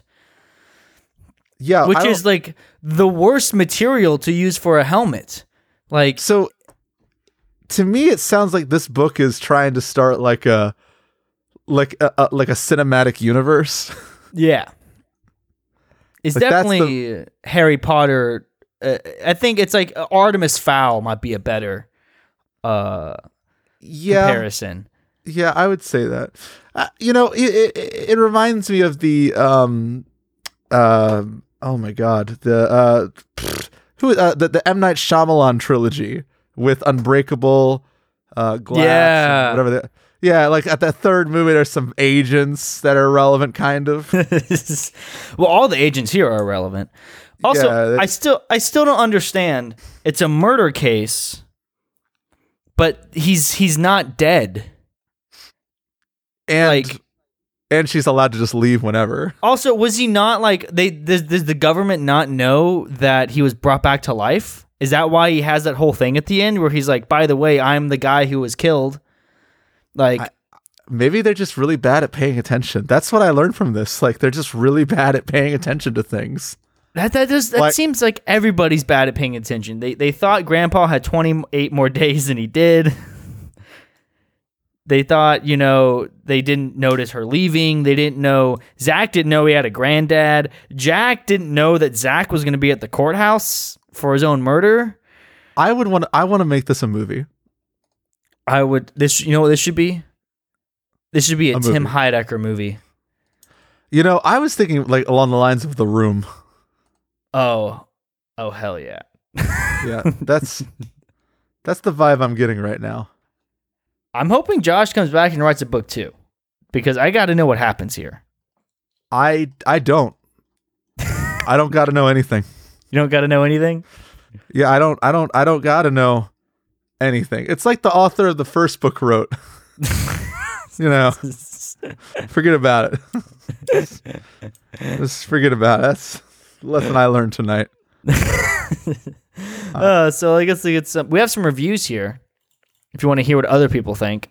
Yeah, let me pop in these with you. Joshua Hall reviewed his own story with a very good story. All right. So, I mean, Josh, if you're listening, we can see who writes the reviews. So change accounts would be my thing. Then Madden Ellie1 wrote, "It was bad.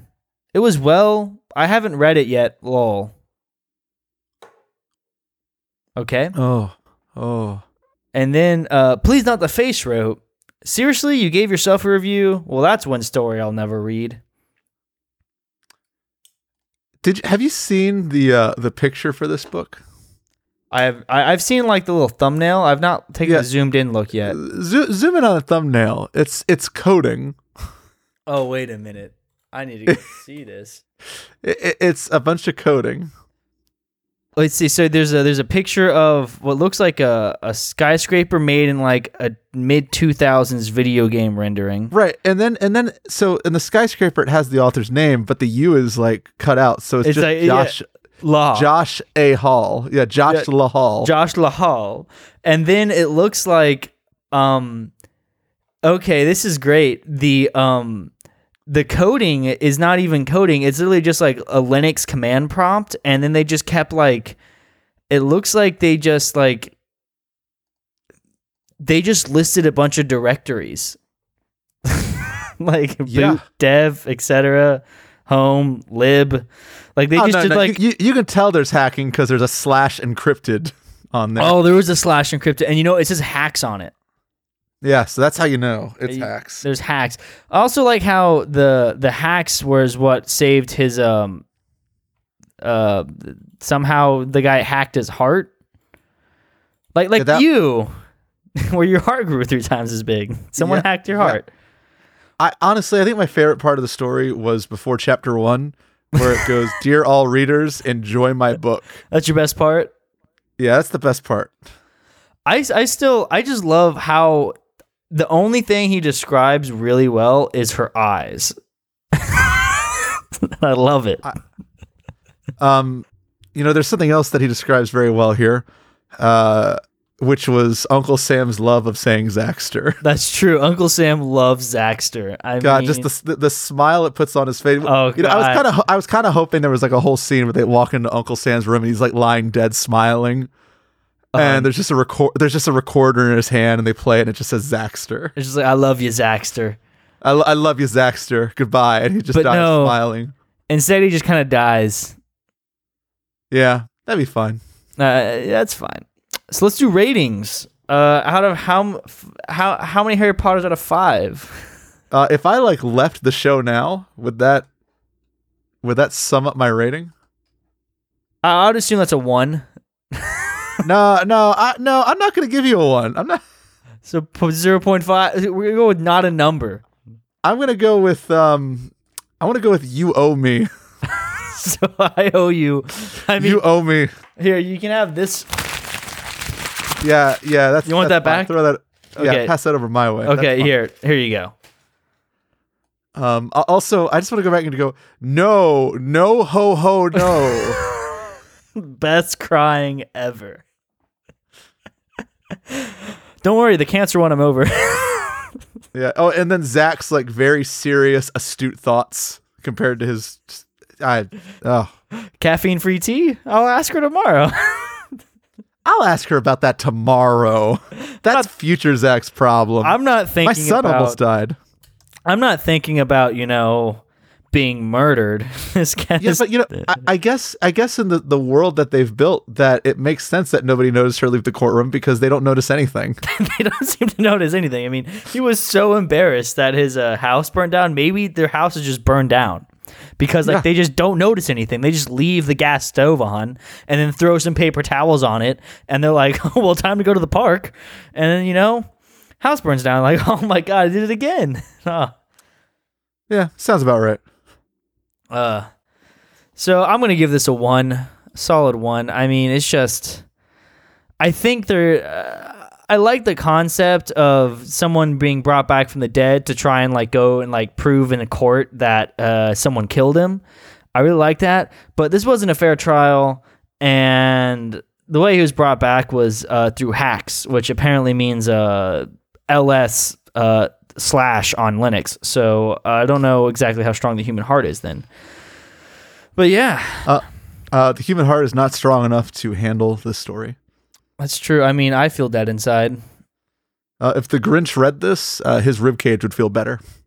Oh, okay. So maybe we should get this to the Grinch stat.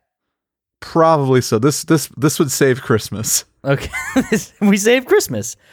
Yeah. Okay. I guess we're at the what's it called? It's where you take 2 prongs and you put them in 2 slits. It's not that. Oh, plugs. You got any plugs you want to do? Yeah. So, I got this show. No, he mentioned it earlier. I have a show called The Matt Hawker Show. It's kind of goofy, kind of silly, kind of weird, kind of creepy, kind of odd. It's named after me, but it has nothing to do with me except for everything. It's sort of a stream of consciousness improv show with some custom tunes, some sketches, and some please don't listen to it. Please don't listen to that. Especially don't listen to it, because I believe I was interviewed on that show, and I had a horrific time. Yeah, he had a really bad time. It was I'm really disgusting. excited it was rough. It was rough for everyone involved. I mean, I'm pretty sure the Southern Poverty Law Center now considers me a marginalized group because of my experience on that show. Yeah, but it's weird because they also simultaneously consider you a hate crime. So I don't know how that's. I don't know how that works. I don't know how that works, but hey, I mean, but I trust the SLPC. They do good stuff. Yeah, I was gonna say, far be it from me. Yeah, I listen to them. But Absolutely. Yes, so you got the Matt Hawker Show. For me, let's see. Of course, you got this show, which I mean, I don't really need to plug it. You're on it, but there are other plugs. For one, our Patreon, which you can't search on Patreon. Because we're considered adult content because we say no words. And so to find it, you have to go to our website, barrygems.podbean.com, and go to the About, and there's a link there, or you can search barrygemspatreon.com. For $1, you can join our Discord and just tell us nasty shit. You can send us whatever you want. Once you're on the Discord, you can just say things to us, and I can't stop you paying $1. And then, see, Matt he's on the Discord. He paid the $1, and he just said the nastiest thing he could. He said hi to me. It was horrible. But also on the Patreon, we have some content that we're working on there. One of the things we have is working on author profiles. We're trying to get interviews with some of the authors that we've been reading a lot from. The most recent, the current profile we have up right now is the Wasp Sting profile, which is Wasp Sting from the famous Miracle Milkshakes, from the Hypocrisy Hunter, from Math's Homeworks, from Love to Eat, all those great stories that we love. We love Wasp Sting on the show. So if you want to go see a little interview of the author, I was actually able to get in contact with her. She lives in the UK. I have a little profile of her that you can go see. I have some questions about her stories that you can go read. And you can also I'm trying to work on getting one for Gay Tales, but I don't know if I can get in contact with them. And then also on the Patreon, if you, no joke, if you pay me $200 and the price of a plane ticket to your city, I will come to your backyard and I will bury gems in your backyard. And, and I also I'll give you a PhD in internet literature. It's a great time. So that's the Barry Gems Patreon. And then I guess the only other plug I have is for the First Impressions Music Podcast, which is a podcast I've been working on with this wannabe rapper Toxic Gold, and then of course Jacob, who's been on this podcast before, where we try and listen to fresh music, the less popular music, like more indie stuff, to try and if you want to try and get recommendations for new music, or just here's some new albums, here's some analysis of music. Maybe we have thoughts that you haven't had before. So yeah, go check that out. It should be on every platform now: iTunes, Spotify, Stitcher, and all that jazz. So it's First Impressions Music outlets. You make sure to plug those up. But yeah, any last things you want to say, Matt? I am not a bottom. You're not a bottom. No. Like as in like you're not on the bottom of your floor right now. No, I'm not a bottom. Okay. I mean, I'll be sure to let the world know. Hey, thanks. And one more thing. I just wanted you to know that, well, I really hate you for that second story. Yeah, that's fair. I'm going to hold that in my forever. It's good. It's art. That's I just know that when I lay down tonight in my bed with the lights off and I stare at the ceiling and I can't sleep and I'm sweating profusely. I just know behind the walls I'll hear a creaking noise. And if I listen just carefully enough, and that solemn pit of despair beyond my container, I will hear a voice bellow and moan from a universe far beyond this one, and it will only say one word: Zaxter.